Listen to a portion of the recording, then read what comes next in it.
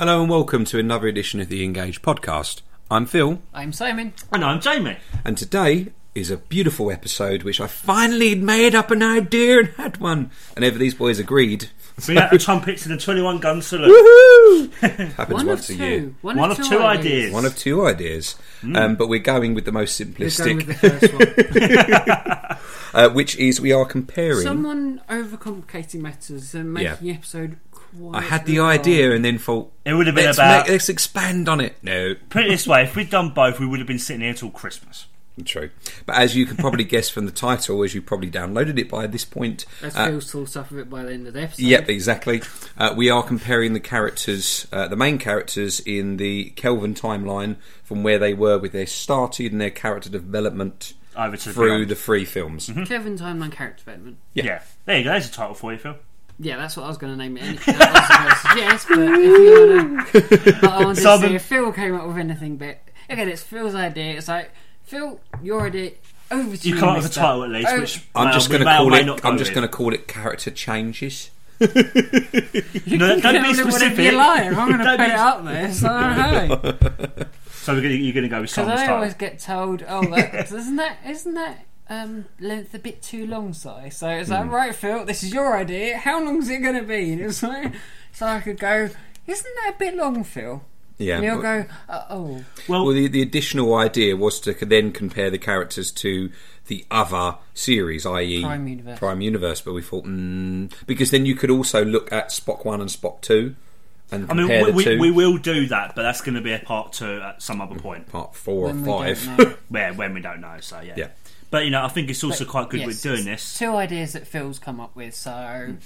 But I like quite like the fact that we're doing this, because this gave me a chance to rewatch Beyond, which I did earlier today. And he finally liked it.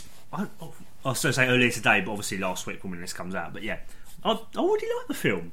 I said it was really good. I just didn't absolutely love it. I thought it was really good, but it wasn't quite there. Just being honest. But the reason I come up with the idea was that I realised from watching all three films that the characters right at the start, even the actors are completely different people, so therefore the characters must have changed, and it kind of felt like the first film was just introducing everyone. Everyone had their own little limelight. It was establishing the film. So the plot is kind of non-existent, but you just need to kind of go, hey, here are these characters that you know but aren't quite the same. Yeah. Again, we're going to spend a lot of time. I think it should be a drinking game in this one, probably. Homage twist. Oh, yeah, we love you. Well, no, the other reason I thought about it was because obviously the recent events of Leonard Nimoy passing and everything else. Recent? Well, you know what I'm trying to say, but no, the recent in the 50 years of Star Trek is what I'm trying to say. That the characters who met with him, just go with it. Yeah, okay. The characters. What I'm trying to say is the characters that met with him when they first started exploring their character.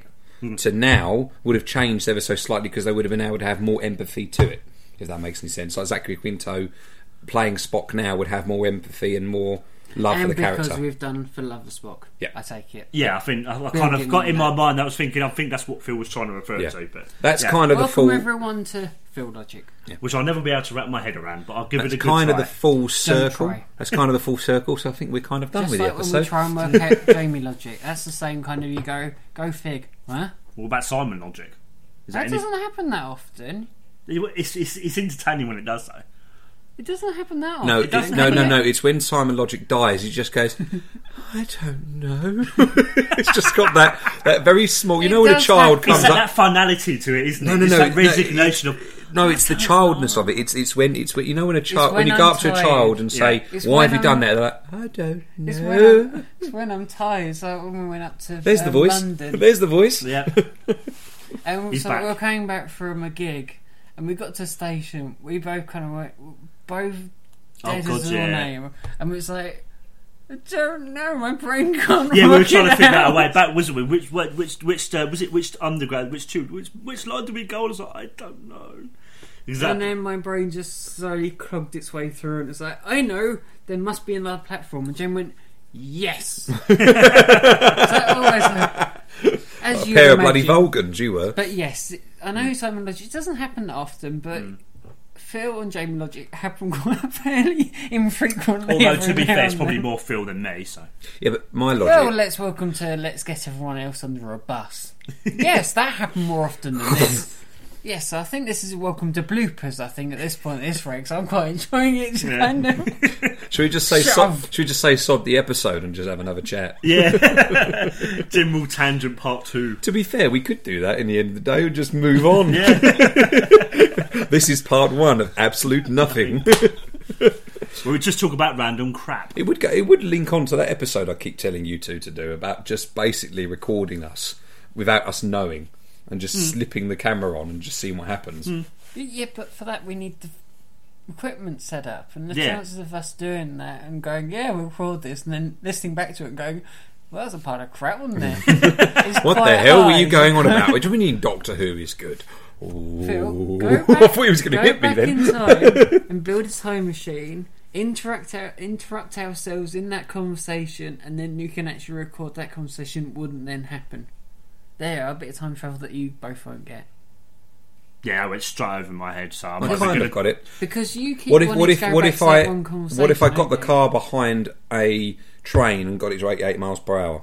Would that work? No. And on that note, I just seen some tumbleweed. Okay, what if I had a love interest in the third film? Back to the Future, Simon! I know the reference, but it's like, how do you reply to this? It's like, I don't know. I've got it. I'll just have an uglier, older version of the bully. Slightly balding. You just befriend the Doctor. That's true. Get some skates. Or get a telephone. Great Scott! And a Jaws 3 reference. Or a hot tub. Hot tub time machine. So you can just say I'm coming with everyone. I can travel around the sun in a bird of prey. No, I wouldn't go bird of prey. Temporal anomaly. It's got to be a Jem'Hadar attack ship. You want to go back in time with a Jem'Hadar attack ship, Phil? Yes. Yeah, let's go up to Hitler and go, "Hey, dude, check out these guns." Well, that was like a Red Dwarf episode, wasn't it? Yes. Time slides. Dear. I was going to say, if you're going to try and time slide back into a Federation, just go, Jem'Hadar, you're dead. Well, you wouldn't go back in time for the Federation. You have to go forward in time. If you want to record the conversation, you have to go back to a few years back. Yeah, exactly. So there wouldn't be Starfleet and we get blown up because we don't. Well, actually, you'll probably get blown up by Trump, but yeah. Or it's North Korea. Yeah. And he likes his cheese. And weird haircuts. I think. Wait a minute, what episode are we doing again? You started it. 20 minutes of absolute nothing. Yeah, I'm the one who has to edit this and listen to it. Welcome to the Engaged Nothing podcast. Engaged only if you want to listen. Anyway, if you're still with us after all that... yeah. They'll end up in the yearbook at least. Probably, yeah. Should we start with Kirk? That seems to be a good place to start. Yeah. Well, he's the captain. Anywhere. Yes. He's the captain. Well, should we just go down the ranking? I suppose this might make more sense going that way, wouldn't it? Well, for me, Kirk, right at the start... One of the biggest developments. Yeah, right at the start, I didn't like him at all. But by beyond... Well, yes. Brilliant captain. At the end of... He did kind of got ranked pretty quickly in the first one, which kind of everyone went, what? Yeah, I don't have a starship. I want to be a starship. Now I'm command of it. Now I'm the captain. Yeah, of it's it. like what? Now I'm in a bar. It's like now I'm just a private. Now I'm in charge. It's like 3 years. It was like, what? 3 years? It takes longer than that to become a starship captain. What, 3-4 years? But what I love is the fact that Kirk's character development is so good over those 3 films. Like, he starts off as, we're just joining Starfleet on a dare, and kind of throughout, like, into the second, it's kind of like, I'm just trying to live up to my father's reputation. By the third film, he kind of lost his way. As you said, that brilliant scene, that whiskey scene in the third film. Yeah. I was just about to mention that, because it was his birthday and he didn't like the fact that he'd lost people. But if you think about it, he didn't like the fact he lost people in the first one because of when those people... Second one. When's the mining one? And they were on that planet with all they had the spears chucked at them and the Enterprise were in the water. Second one. That was the second. Yeah. From there to then, it's memorable, Phil? It was... It's much better. It's the thing. I think the thing as well with Kirk is he felt as though kind of being on. We broke the rules in the second one, just kind of, it'll be fine. I'm brilliant. It's kind of like in the third one, it was kind of he was starting to take responsibility for things. Yeah. It was kind of, he'd lost his way. He felt, I don't know what the purpose of all this is anymore, or even within myself. I don't know what I'm doing this for.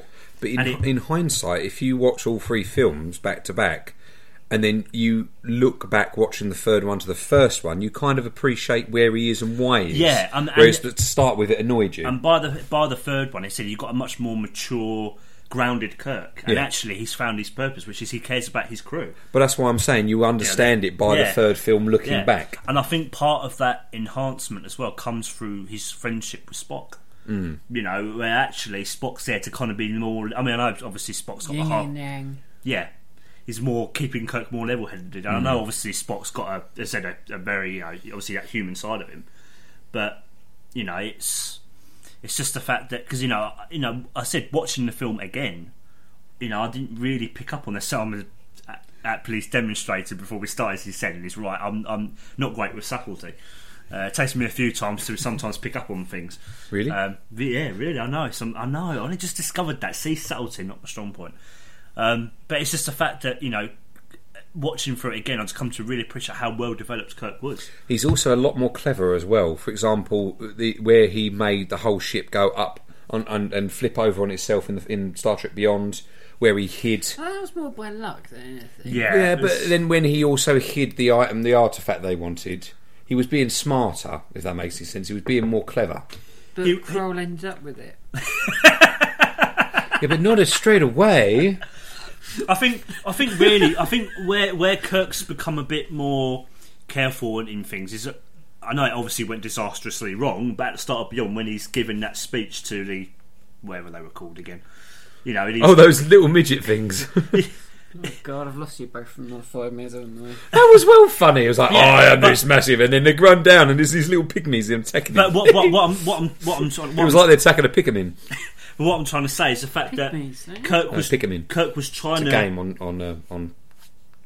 Moving on. Yeah. Kirk was trying to be very diplomatic and trying to resolve it. He wasn't just rushing headlong into like with the at the start of the second film. Let's just That's what I mean. Even in that small scene, you see him trying to be a bit more diplomatic and not so rash as well. So even in that little moment, you can see that just from the second to the third. Well, they bring them back at the end of the film, don't they? Yeah. Which I think is because he's got actual clothes on, and he mentions it. Well, it's Ken's one, isn't it? It's his pet. Yeah. So I love the way it's kind of. You got Scotty, then you got Kendra, and then you got the animal thing. It's just like it's kind of. I am upper class. Yeah. I look down on.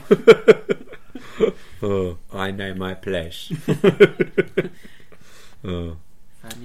But I think partly where Kirk kind of lost himself, where he comes from, is the fact that he didn't have a father figure in his life. He said he didn't. His father. Well, kind of. Oh, actually, no. He had a robot. Right? He had a robot. Huh? The robot that was chasing him at the start of the first film. Oh, okay, yeah. Briefly, Phil, but yeah. Yes, Phil. He had a car that he totaled. But yeah, Pike was. I think that was the turning point for him, though. In the second one, Greg Wahlberg, didn't he? That's who he played. That's who it was in the first film. Doing the voice, his stepdad. Yeah, but I don't think he was a great role model, really. I know you can only tell just from that one conversation but over there. I think it was Admiral Pike. I think it was his real and I think that was a turning point for Kirk. Well, you saw that when he died. Halfway through the second one, I'd say. Yeah, where he goes, "Why didn't you join Starfleet rather than the second one?" Huh? Because that's where he goes. Actually, I can actually do better than I'm doing in my current life. Yeah. No, what I mean is in terms of kind of. I know that's concrete in the second one, but the foundations in the. Of course, yeah. Yeah. But what I mean is, it's obviously when he lost Pike, he lost his way again. But it was kind of. Well, he went to anger, which was obviously against Khan, which kind of made sense. But yeah. Yeah, and it was kind of this. I know it was never explicitly said, but I think kind of in his own mind, it's kind of this is not what Pike would have wanted.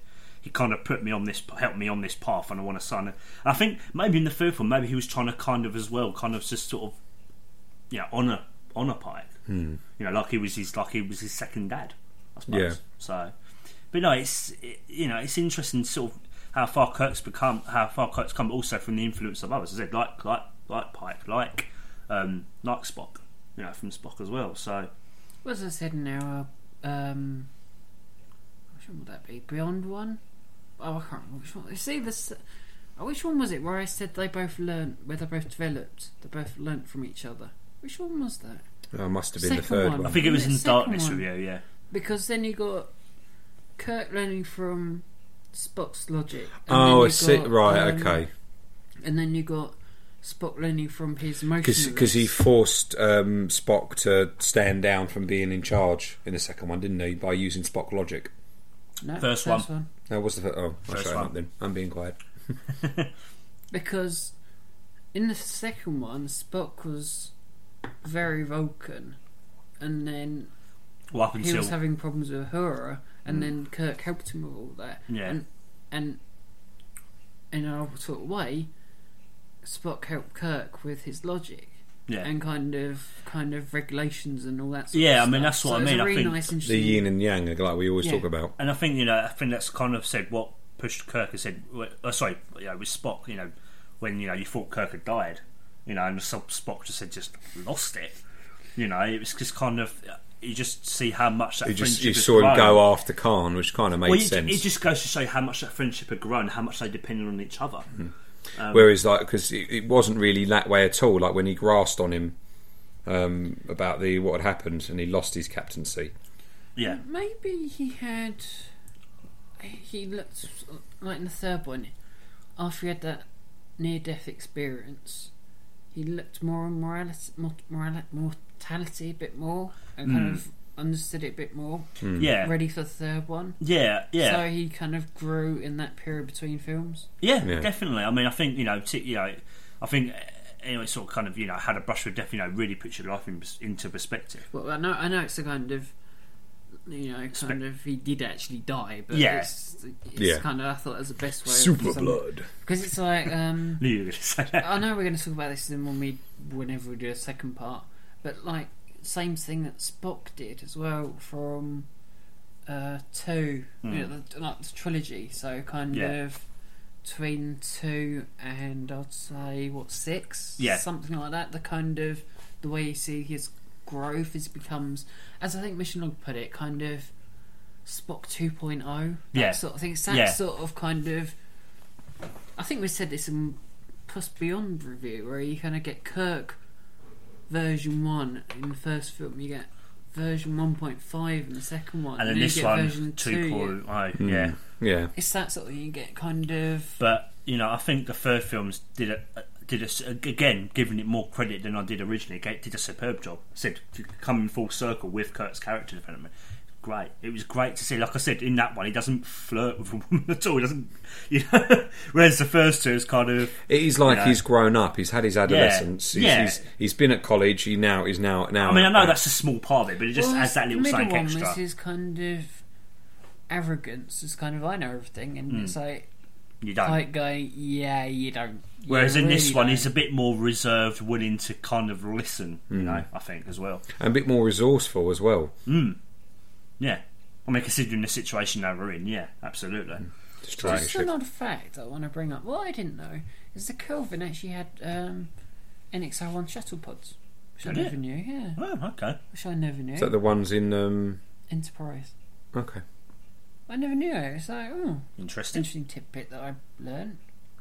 Just I don't know what that's got to do with anything, but I just found out. It's all right. Bit of trivia tucked in. Why not?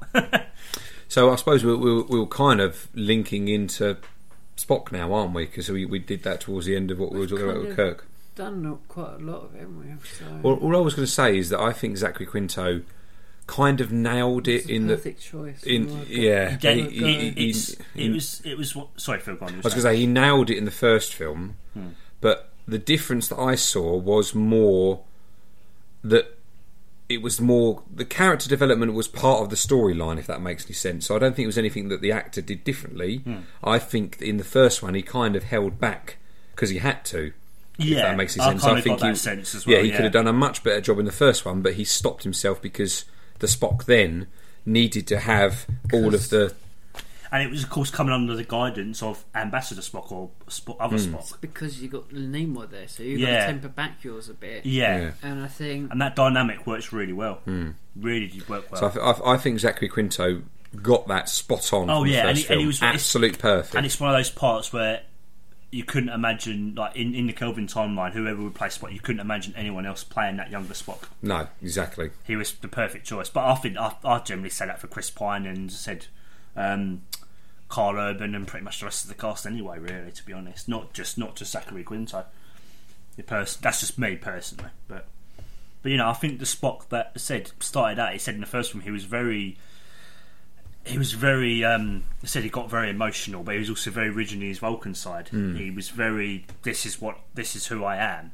Whereas I think when sort of Kirk came on, he was kind of a bit more flexible. As you said, they learnt off each other, as you said. Well, you saw that ultimate bestiality that he did right at the end when he was beating up Khan, going back to the old Vulcan ways. God, yeah. It just literally just went from passive little. But that always made more sense anyway than Kirk and Khan in That was never going to work because Vulcan's 4 times the strength of a human, 4 or 5 times the strength, yeah, of humans, I think, or something like that. But Khan was Khan wasn't human, was he?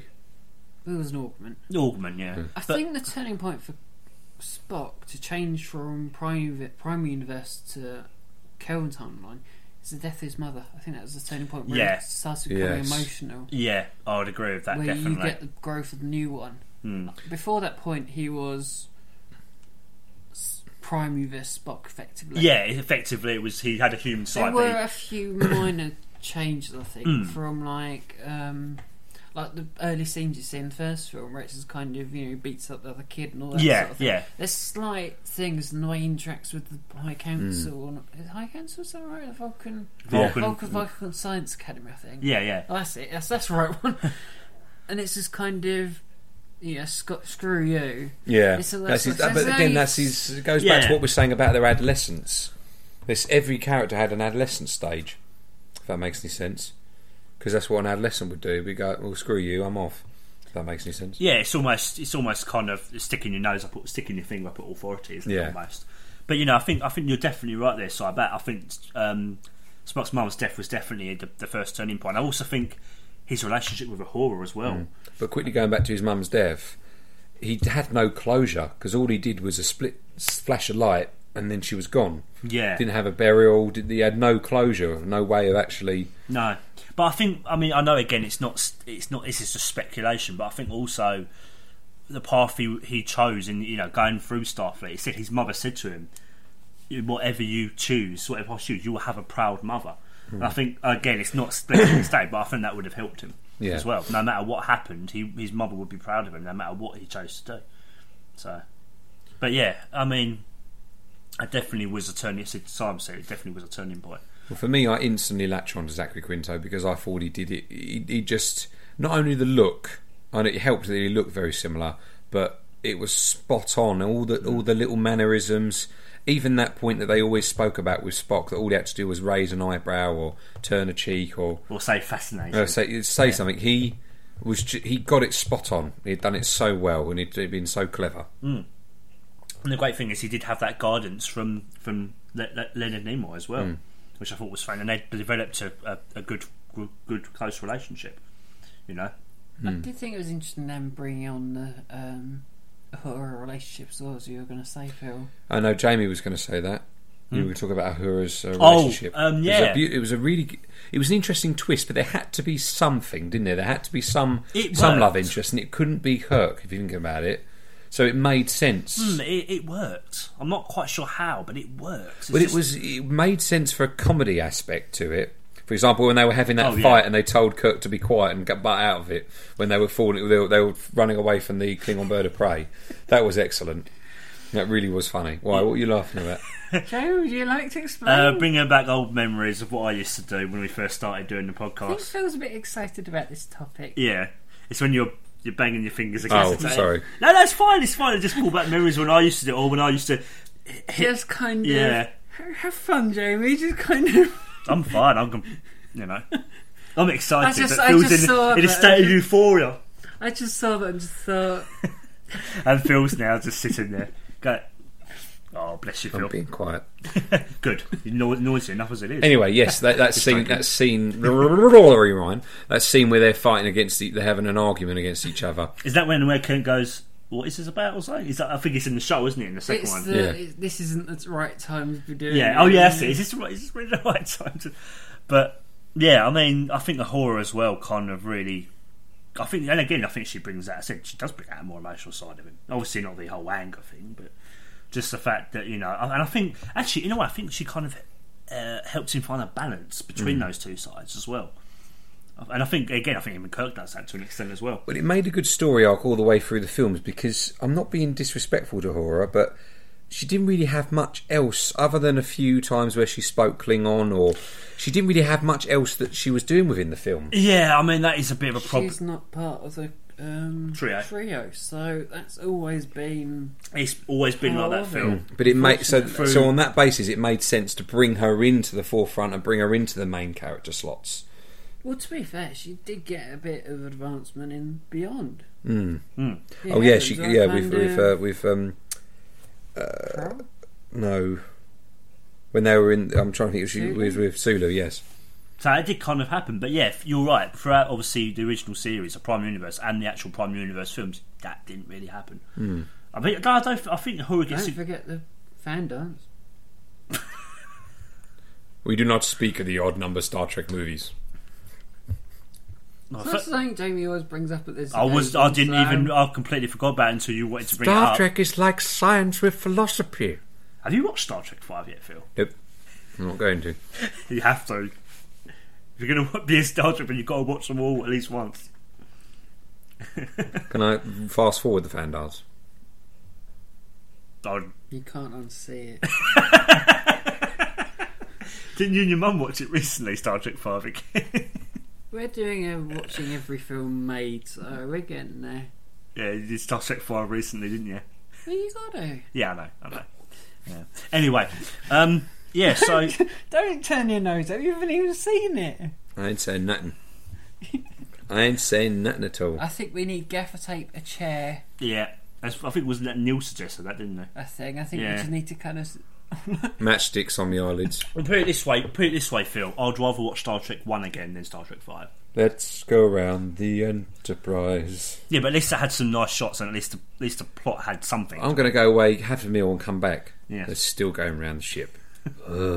That's like describing a J.R. Tolkien film. So, I'm going to go make a cup of coffee. Come back. They're still going around the ship. And I'll go away for another 20 minutes. I might do something. I might have gone somewhere. Oh no, Frodo's complaining about something. Well, I felt that more like that with the first Hobbit film. Oh no, they're still there. Okay, right. Gollum still hasn't betrayed them. Let's move on.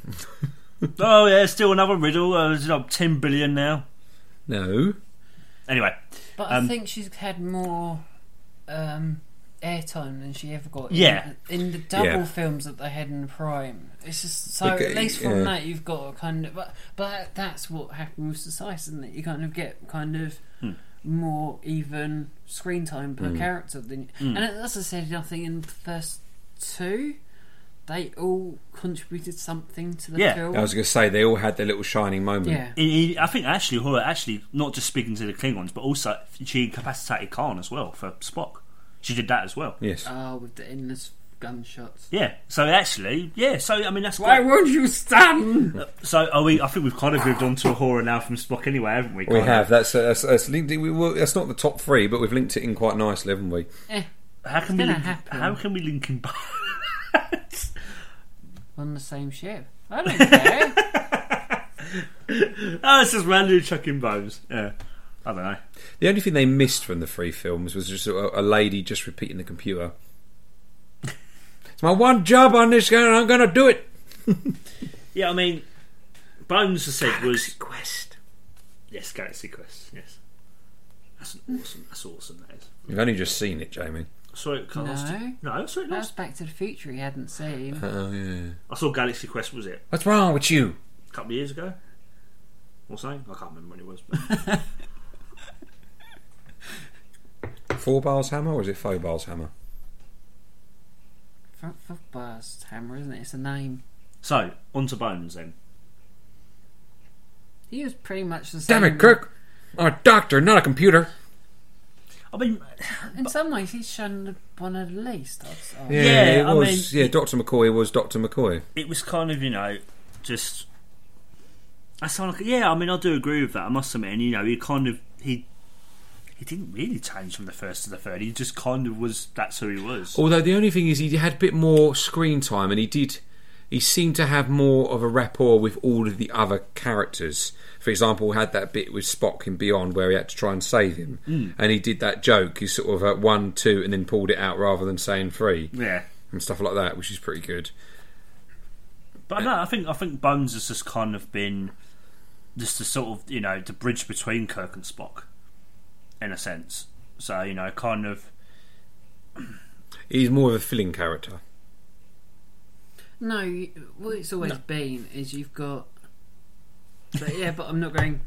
Say that. You just did. I'm not editing that out. No, that's for the point. I'm still not editing it out because you've got Spock that's logical, so you need that side, and then you've got the emotional side that's McCoy, so you get the even side of it. That's what he was always there for, and that's what he does in the Kelvin Timeline just as much as he does in the Prime. Yeah, exactly. So his development really hasn't much between the all 3 films. It was just.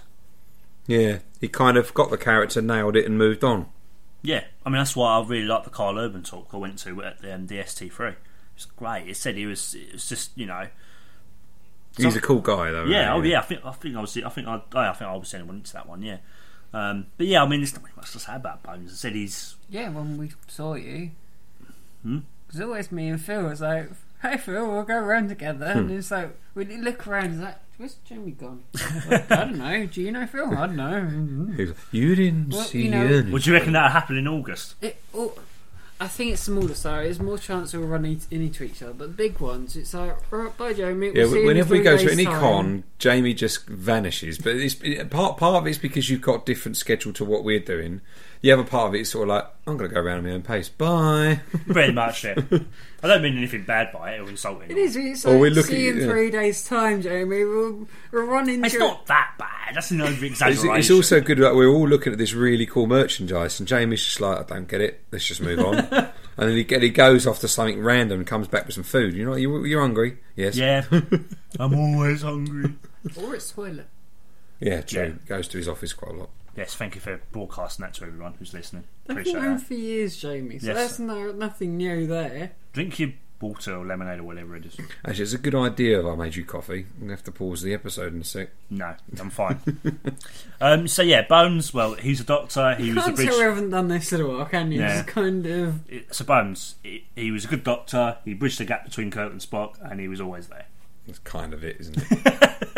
I mean, if anyone's got anything else, you can mention, let us know. But yeah, Bones just kind of was already kind of just established. I mean, I suppose in a way that's a good thing, Well, you needed a stable character that everyone remembered and anchored to.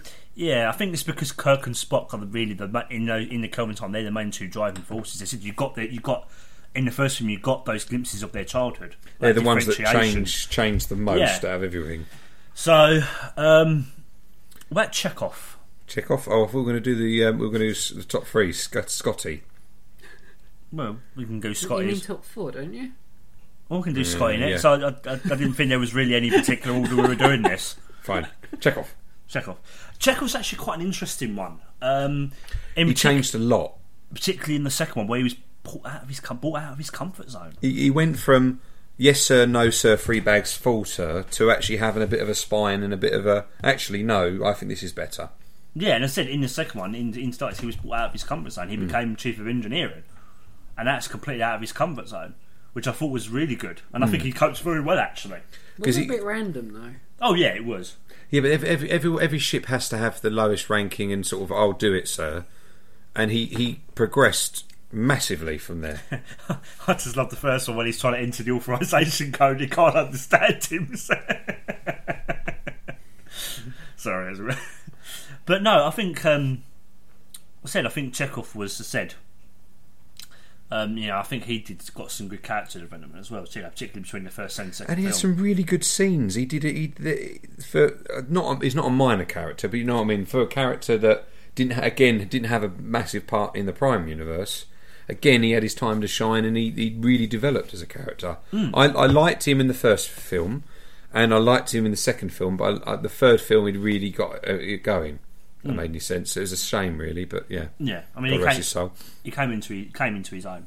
Where do you think that he was going to go then? In the fourth film? I think he probably would have had a moment a bit like what happened with Sulu. Take over the ship, be in charge, have to make an important decision. Sort of mirror in a way what happened in Prime. Yes. Kind of sort of. Kind of a homage to it. Yeah. Well, do you reckon in a few films' time we may get Captain Zulu? Maybe. I mean, I said he did take command in the second one very briefly. Oh my! And moving on to Zulu. Yeah. Well, he's probably everyone. I don't want to give away. I suppose everyone's seen it, but slap in the face to find out that he was. Can I say gay? Homosexual? Yeah. Yeah. But that was a complete change, wasn't it? It was just like, where did that happen? That was a bit random. Rewatching the first two, you kind of got an inkling. No, there's no way to say either way. So I didn't really have too much of a problem. Oddly enough, it was a bit kind of okay. It kind of felt forced, though. It kind of felt. Rewatching it again. Not really. I mean, it's Kirk sort of looking at them and seeing. It was pretty much kind of, this is who he is. Deal with it. Yeah, and it was quite interesting. It's like Kirk was looking at them and smiling. It's like kind of that's what he imagined maybe that his family, what his mother and father were like, you know, or imagining a future where he could be like that. Maybe Carol Marcus. Maybe, yeah. Yes. So, but going back to the first films with Sulu, if you think about it, he's had some big parts, the big action scenes. He flew down to the drill along with the rest of them. He took over the Enterprise. He captured it briefly. He had to make decisions. So, and you see him right in the first bit, obviously, as he docks away, or de-docks, or pre-docks, or undocks. Even though the first time he exactly, yeah. Oh dear. No, I mean, I think, you see those other abilities of Sulu come out, and I think that's really good. In fact, you get those, again, these little moments, but they just add so much, enhance the character so much. So, yeah. Well, I think it was quite well done, because I think you always need, with the third one, you need that risk of threat, needed someone you knows, family at risk. So it was quite nice that it was Zulu's, not someone else's, 'cause it could have been It also made sense because obviously he was having shore leave there. It made sense. It just made total sense. So it added a bit more threat to it rather than it's a space station where we don't know anyone. Who cares? Exactly. Whereas with Sulu's family there, it's kind of I hope they get it. Yeah. I hope they solve it. So again, I think that's it. I think on in reflection, us talking about that moment, seeing Sulu with his family, I've never had a problem with it. No, I think it adds a bit more meaning to it. Like Simon said it, because if you think about it, again, this is just pure speculation, but it does make sense. Well, the other question you've got to ask yourself is, where the frick would it come up in the first two films? It wouldn't really. Just like, how the hell would Lieutenant Hawking being gay in First Contact? Where the hell would that come up? It wouldn't. No. So right at the start of the third film, they were going on about how that because they were stuck for 3 years or 2 years on the same ship. Obviously, all the 3 years. 3 years. Obviously, all the crewmates got to know each other, if that makes any sense. And you see Chekhov getting kicked out. But you could have come up then, couldn't it? But I suppose if he had a family, yeah, but it would be half-fisted into it. You get that because the picture's put up on the console, so that's the subtle way they do it with that, rather than kind of it's that as well. It's not just let's just randomly. It was actually a bit of foreshadowing with it. Yeah. So should we go on to Scotty then? Yes. Simon Pegg. He's done brilliantly all the way through. I mean, he's a brilliant actor anyway. But I've got to actually say, I mean, for me as well, beyond going to what Simon Pegg, as you said, Si, he knows Trek, and I think actually for me as well, Beyond felt more like a Star Trek film than definitely the other two. That's another thing I just wanted to quickly say as well. I still love that scene where he's running to and from the pods to try and open the bits for when they smash through to get onto the. You talk about Into Darkness? Yes. The Vengeance. Vengeance, trying to get onto the Vengeance. It's just absolutely brilliant. Absolutely brilliant. And he's just running to him from, oh, mate, you're a big fella. I think that's the great thing about Scotty, though. It's kind of... He's great for the comic relief, but also he's really intelligent. He's really, as I said, it's...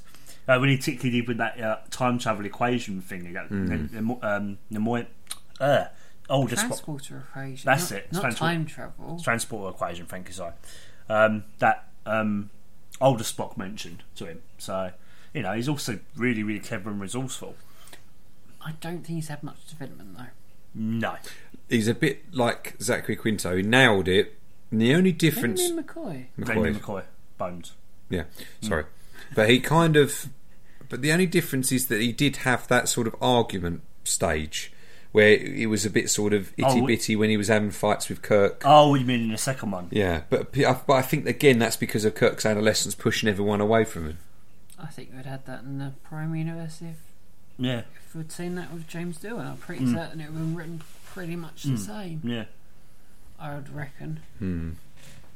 I think, it might... Thinking about it, it might kind of echo the kind of in 6 where you're going to get Scotty fretting around with torpedoes. It's kind of, we fired on that. I think it's the same similar sort of thing. That just kind of torpedoes with this Scotty, torpedoes with this Scotty. It's similar sort of. It's not the same thing because one of them's kind of checking they haven't fired, and the other one's kind of going, "These are risky. I don't like these things." Ooh. So it's a similar sort of thing, but I can't really see much development from him. No, not really. I think really the main ones are really just Kirk and Spock, really. And maybe I think probably you said Chekhov a bit and maybe a little bit of Sulu as well. Horror as well. Yeah. But mainly just Kirk and Spock. But McCoy and Scotty kind of were just already there.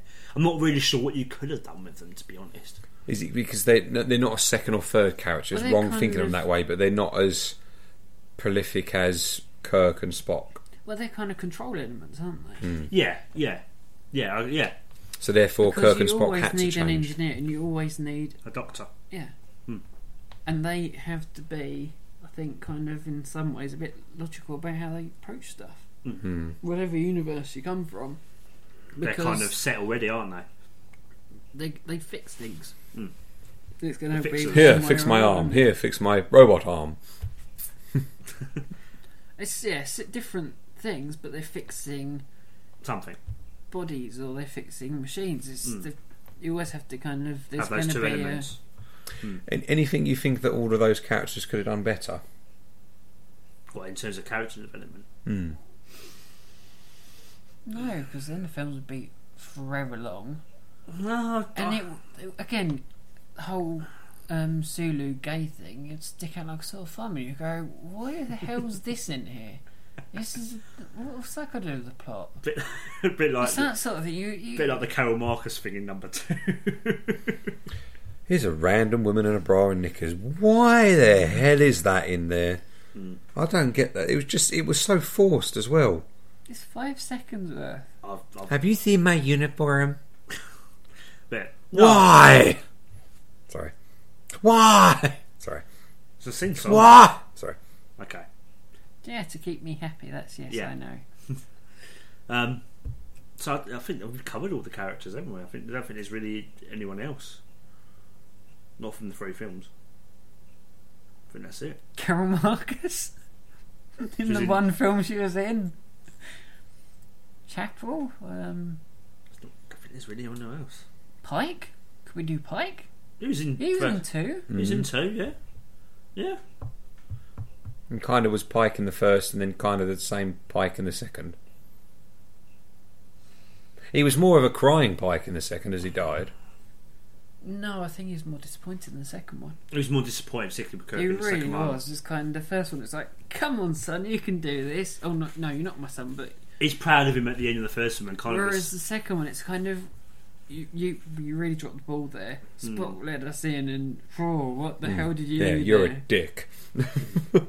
So I think it was more maturing in the second one, which I think it's back to what I was saying about Kirk, which is why it had such an impact on him, and in some ways Spock as well. Because obviously he mind melded with Pike before he died, and he said, "Oh, he was scared." The fact that he was his first officer for X number of years. Yeah. So I think you've got that kind of rapport. you've got the kind of knock-on effect in both of them, where it's just kind of, oh crap, what do we do? Now I really am stuck with this chump, kind of, what do I do? Okay, I better kind of listen to what Pike's final words. I was going to say, Pike's death was really kind of a catalyst for them to become more friends. Yeah. Yeah. In a way, it had to happen to stop their argument and not stop their rivalry, which is a shame. But I agree. Yeah, it did bring them. Did bring Kirk and Spock. Yeah, better. They're closer together. Yeah. So, and maybe in a way, maybe it said, it's kind of maybe that's why Spock reacted as well so much to Kirk. Obviously, initially thinking he was dead because Pike had died as well, and it was just kind of a bit of a knock-on effect to him. So, I did love that when we watched Into Darkness originally, where we all clocked what was going on. Yes, it took me the longest. No, I remember looking over my shoulder and looking at Si, and Si I went to say, and then Si just nodded. And we both knew exactly what was going on about it, and Jamie was just like that. It wasn't like staring that. At the screen, a bit of dribble coming down. Well, it was just like, by a second you looked at me, I looked at Jamie, you turned your head, and I was like, oh yeah. It's like, I think I was like this. I think it was like, oh my god. It was just the kind of.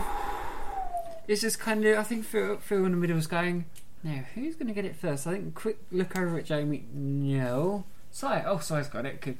And you just nodded at me and like, yeah, you know what I'm talking about. You know what I'm thinking. Super blood. Oh my. That was just a funny moment, that one. Oh, how we all loved the warp effect in number 2. I remember when we saw that. Third one you kept going on about was the best. It's trailed and sprinkled off. That was the second one, Phil. The warp effect. That was the second one. The blue glitter. The sprinkling. Yeah, it was, wasn't it? 2, yeah. Yeah. What was the third one? They changed it in the third one where it was a kind of rippling effect. Yeah.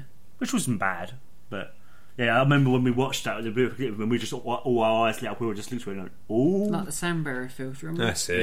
Yeah. Anyway, the first one's still awful. Oh yeah. I mean, the size of that blooming. What? The warp core. Yeah, brewery. It was massive. Water. Yeah. Let's have water. Okay, right. Anyway, now, how has this turned into a let's rant at the Kelvin Timeline? No, but I think screw you, Nero. I hate you. You screwed everything. If it wasn't for Nero, there wouldn't be free films. I love you, Nero. So I think that ends our. No. It doesn't. Oh no, it doesn't. Beg your pardon. Beg your pardon. No. I was about to say this ends our discussion about that. Yeah, sure. We have news and we have Strange New World, darling. Well, do you want to do yours bit first? Yes. Do. But the Strange New Worlds, I wanted you to explain, given that oh boy, Kirk went from being ranked all the way down the bottom. And bear in mind it's Kirk. Can we just explain the ranking system within what happens when you leave Starfleet? So are you all privates? Starfleet Academy. Yeah, Starfleet Academy. Oh, I was going to say, if you leave Starfleet, you're an officer. Sorry. Are you all officers or are you all privates? When do you become... There's no privates. There's no privates. Ensigns. You know what I mean? Although then you could advance up to actually, lieutenant. Wouldn't you start off as acting ensign? But do you do that all within Starfleet Academy? Yeah, but Wesley because there are some people that leave as first officer for some reason. No. Yeah, Wesley was an acting ensign. Yeah, but that's a special case. Okay. So they all leave at ensign. So even the ones that go top of the class? Because I'm getting confused because I know I shouldn't do this, but when in the Star Trek Online game, you get to kind of manage the ship straight away and you're second in command from leaving Starfleet. That's a video game, don't Phil. Oh. That's an MMORPG, so that's not...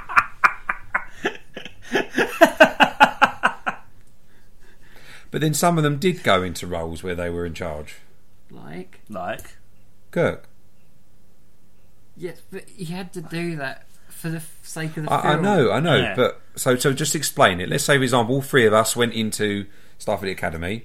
We would all be ensigns. All would be equally ensigns. Well, so how long would you then progress? Would it be as you're on the ship? Would it be however long it took? With any accolades you got while you were there? Well, if I recall from our Data episode, I think it took him 25 years to get to commander. So you got to spend 30 odd years trying to get to captain at least. Bloody hell. And it's not. I suppose it makes sense. And you doesn't only it? get promoted through your actions. Yeah. So you could end up, because there's an episode of Next Gen, Tapestry, where Picard doesn't take risks, and he ends up being, I think, Lieutenant Junior grade. Yeah. Which is, are you familiar with the ranks, aren't you, Phil? From Yes. Star Trek Online. Yes. So that's like the second lowest rank, because he didn't achieve anything. He was just kind of mumbling along. So ensign, lieutenant commander, and then you get captain, and then you get admiral, vice admiral. Then it gets really complicated. And I suppose it's whether you choose to take the captaincy as well. I suppose with Riker not wanting to. He was a bit cushy. So again, it's another special case. But normally they'll go, sure, yes, but because it was Enterprise, he went, I'm quite happy here. I've got Deanna. So normally to be able to become a captain, you'd jump at the chance. So normally, yes, you'd just go, yep, I have my own ship. Thank you very much, because that's the accolade you want. Yeah, you want to be able to get to that. You want to be your own ship. You want to get to that point. And you find that you found it with Kirk. You found it in Generations, a perfect example where he goes, if they want you to get promoted, don't do it. Stay on that ship, whatever you do. Remember that? Yes. So there's an accolade where it's a really odd thing where you've advanced enough, but you don't want to go any higher, because then you're stuck behind a desk, and chances are you will. Well, it's then all about politics. You become more of an ambassador. It's like with Kirk. Well, most of them are corrupt. Yeah. So then, what happens after admiral? Do you then become ambassador, or do you do that before admiral? Well, again, the ambassadors are their special thing, because then there's only one per planet. Yeah. So there's only one ambassador to Cronus, there's one to Romulus, there's one to this thing. Yeah. But then, what about individuals? So let's say, for example, you're a science officer. Are you an ensign science, lieutenant science? You're in that same rank. Yes. Yeah. And there's a certain way you have to get into command. So would you, as a lieutenant commander science, would you outrank a lieutenant commander in tactical? Same ranks. So you wouldn't be able to outrank each other? No, I don't think I don't think so. But I mean, if you are in the sciences, if you are an engineer, you do have to go. If you want to go in on the bridge, if you want to command, you have to take command exams or whatever it is, isn't it? Come up to lieutenant So commander. let's say Picard was incapacitated. It would then go to the first officer. It can be Trica, yeah. Who would then go to Data. But why can the doctor intervene? In case of medical. So would the doctor then become the captain? No, because then that will go to Riker. Okay. But simply, a chief medical officer. I was just checking. A chief medical officer can relieve the captain of duty if he's not of sound judgment, whether it's mentally or physically, or both. It's just a very big can of worms. You ask one thing, and then that leads on something else. It's a domino effect. It's really interesting to talk about. Yeah. That's why I asked it in Strange New Worlds. It's really complicated, just kind of. But if you are, and I will put this to you, if you are actually, because this came up with Nog, if the whole bridge crew was capacitated and an ensign was put in command, they then call you captain, because you're then in command of the ship. But you're on your own. The title of the captain. So then, what? Hang on. If there's just ensigns left, it's a title. So sometimes Jadzia Dax was in charge of. That's fine. So they get symbolically the title of captain. So what if everybody on the ship was wiped out apart from like 5 ensigns? Who would be in charge? Most senior one. But if all the same rank? Fist fight. Not really. I think Paper, scissors, lizard, spark, rock. I think even with that, you may even have a kind of you would advance to a kind of who's got the most command experience, some crap like that. There would stuff. It would have some half-assed. What if there was just 2 left and they both wanted to be captain? You're opening a can of worms. One kill the other and say that they died anyway. If you were Klingons, yeah. Right, here's another thing. What would Riker outrank the Klingons when he went on his exchange? Well, he was the first. Well, he went in as commander. Yeah, he went in as first officer on there. So he would technically outrank them. Yeah, well, he could challenge.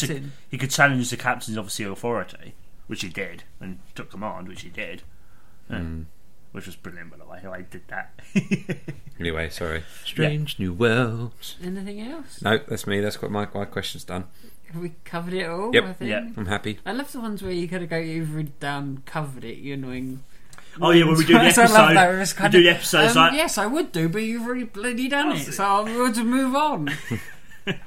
So do you want to do the Damn news? you. News, Simon. Have you got a little bit of an announcement to make? Well, yes, even though... Well, the day that we're doing it is, as you know, I've been doing a giveaway. And that ended approximately... Because I can't... those bloody times confuse 4 the hell hours out ago. of me. Oh no, 3. I think it ended at 5, I think. It's about 5. It's almost 4 hours ago. Yeah. Where we were giving away the free comic book day Mirror Broken giveaway with the comic and some of our Goodies, so headphones, signed autographs. Signed autograph, signed picture and business card. We did quite well. We got quite a few entries for it. So 50 odd, wasn't it? 56 entries over 7 different people, I think. I've got details on me, but... And it's been going for about 5 days, so it was a bit kind of... It's our first one. I've kind of... Yeah, it's kind of a last minute kind of thing to put together. But you did a fantastic job, so I did really alright. I think I can improve on it. Yeah, but for your first go, you know. So... We have a winner. It ended earlier, and the winner was Chris J. Chris J. So... Congratulations, well done. Well done. By the time this comes out, as Jamie mentioned, in Yeah. about a week's time, because I say it's the day the giveaway ended, just to put a bit of timestamp on it, so by the time this goes out, Chris should actually have it, so I'll say that instead of I'll be sending that tomorrow. So I'll just cover all bases by going, Yeah. I'm sending it tomorrow, you've already got it, hope you enjoy reading it, because I already have, and it's a great, great introduction. It really is, yeah. To Star Trek so we have Next Gen Mirror Universe. So we have our first competition winner. Yay! Because we've got another one coming up soon, haven't we? Yes, we do indeed. Which I've got to work on. That's going to... Oh my god, the amount of work that goes into the damn thing. Oh my god, you have no idea. Because the next one's going to be USS Franklin by Eagle Moss. Because that looks beautiful. That's a lovely model. And everyone would have seen the new trailer for the Netflix series. Star Trek Discovery. Star Trek Discovery, yes. by now. Everyone would have seen that by now. Because that went out last night, our time, and like a week ago for you people out there. Which is why we decided not to really talk about it, because we'd be a week behind. Well, it's kind of... We just kind of... I'm still excited. Oh yeah, it really looks good. Really looks Those good. uniforms are absolutely gorgeous. Are you a bit more sold on it, Jamie? Because you've always been a bit kind of... Bit reluctant. Yeah. I love the questions between the Prime Universe and whether we fire first or not. Oh, what you Prime said. Directive, I think you said, Yeah. isn't it? And the main lady looks like Lucy Liu. I know it's not. No, I think that's Michelle Yeoh. Oh, yeah, okay. that's... Yeah. Wasn't she in Tomorrow, Bomb? Wasn't yeah, she? Tomorrow Never Dies. She played... Wei Ling? Wei Ling, that's it. Why do I know that? I keep thinking of the lady from not Charlie's Angels. I keep thinking Charlie's Angels. Oh. Um, Don't know, I've never seen it. So I can't Go on, tell Si, what was you going to say? Something completely off topic, and I realised because she's in Kill Bill. I thought it was Yeah, the Japanese lady from Kill Bill. Well, I was going to talk about something else, but it's not related to Discovery, I realised. Okay. Go ahead, It kind might as of well. is. And then we also had the trailer for the Orville, the Seth MacFarlane spoof. Oh, Is that yeah. a Galaxy Yeah. Quest thing? Have you Oh done that? yes, Yeah? sorry, yeah. Which looks great as well. Mm. And the thing is, that's got a bit of a Star Trek not cameo, but it's got an actress in it who was in Star Trek. Oh, yeah, who's that? What's her name? Who was she? I think it's Kathy Johnson, who played freaking egg. Cisco's wife. Oh, okay. Oh, are you talking about Jennifer or... Other one. Oh, Cassidy Yates. That's it, yes. She's in it, and she's the Doctor. Oh, really? Oh, that's cool. All right. So the Doctor's regenerated again, is he? Didn't. But So yeah, so we've got 2 really good Star Trek series kinda coming out, which I can't wait for. And they say we're going to do commentary to the pilot to Discovery whenever the hell that damn thing comes out. Sometime in the fall or I don't autumn. know. Yeah. It will keep shifting around the bloody schedule until they tell us. Yeah. Until then, just keep track of it and stuff. And Yeah. At least we've got the end of the schedule that we know what the hell we're doing. Yes. For the most part. Yeah. Which is good. be Jamie doing a forfeit for losing the quiz. That'd be you, Phil. So I'll and that's moved on a bit. It's not what I thought it was going to be. I think I told Jamie this about a week ago. It's going to be custard pies now. Yay! So that's going to be a fun video. I love custard. Not. Round Jamie's outside. Don't mind. Can we make it thick as well? Thick, cold, horrible custard. Well, it'd be like, so when it drips down the face. It'd be pretty. I think like on top we have like squirty cream, so we've got like white all over your face and things. Just good old comedy pie in the face. That's what I'm thinking. Excellent, I like it. Pie in the face. Yeah, Good so it's idea. moved on a bit since the kind of central. But yeah, we probably will have another quiz at some point, whenever the next one. Alien Bridges Part 2. Woo! Is that when we'll do the next one then? Yes. Okay, fair enough. Well, that's kind of what you guys have told me, so that's what's happening. Yep, that is what we told. So our next one will, our next episode will be. We don't know. We don't know yet. We've got a couple of things. Choice of two, yeah. So we'll leave the suspense. Well, it'll either be a pre-recorded one that we've gone on about endlessly this year, which is, you don't need to. Oh, say it out loud. Dream Crew. I meant hypothetically for the audience because I have to say it and. I'll just say it anyway. Let's completely screw up the joke, but never mind. Jamie Marks, everybody. Jamie Marks. That was my intention to screw up. So we'll be doing that, and then we've also got we don't really guess, but we're doing an interesting new show idea that I've come up with. I don't know how the hell it's going to work, but it's a twist on what we've done previously. But some familiar faces. Yeah. Who we've had on before yonks ago. Anyhow, you can check in the schedule, it's on there, so there's no real surprise with that either. Yeah, so I think that ends another episode of the Engage Where podcast. can they find us? Because we haven't done this in God knows how long. You can find us on the Twitter at The Engage Podcast. They can also find us on our website at www.theengagepodcast.com or on our YouTube channel, The Engage Podcast, or Facebook, The Engage Podcast. What's our email? The Engage Podcast at yahoo.com. Yeah, because I just thought we haven't done that in God knows how long, and Jamie always ends it before I get a chance to say anything. Oh, sorry. You say, well, we're ending this, and I sit going, I want to do the thingy-majig. Okay, so... Without further ado, I've been Phil. Well, actually, no, there's something else you can say. You can also check out... The blog? Yeah. At the blog? Yeah. There we go. There's a link via the website. Yeah. It's a blog everywhere, because I keep shoving it at everyone. Blogger! Look at the blog! So you've been Phil, have you? I've been Phil. I've been Jamie. I've been Simon. And that was a random episode again. Yeah. We will see you soon. For something. Yeah. Take care, guys. Bye.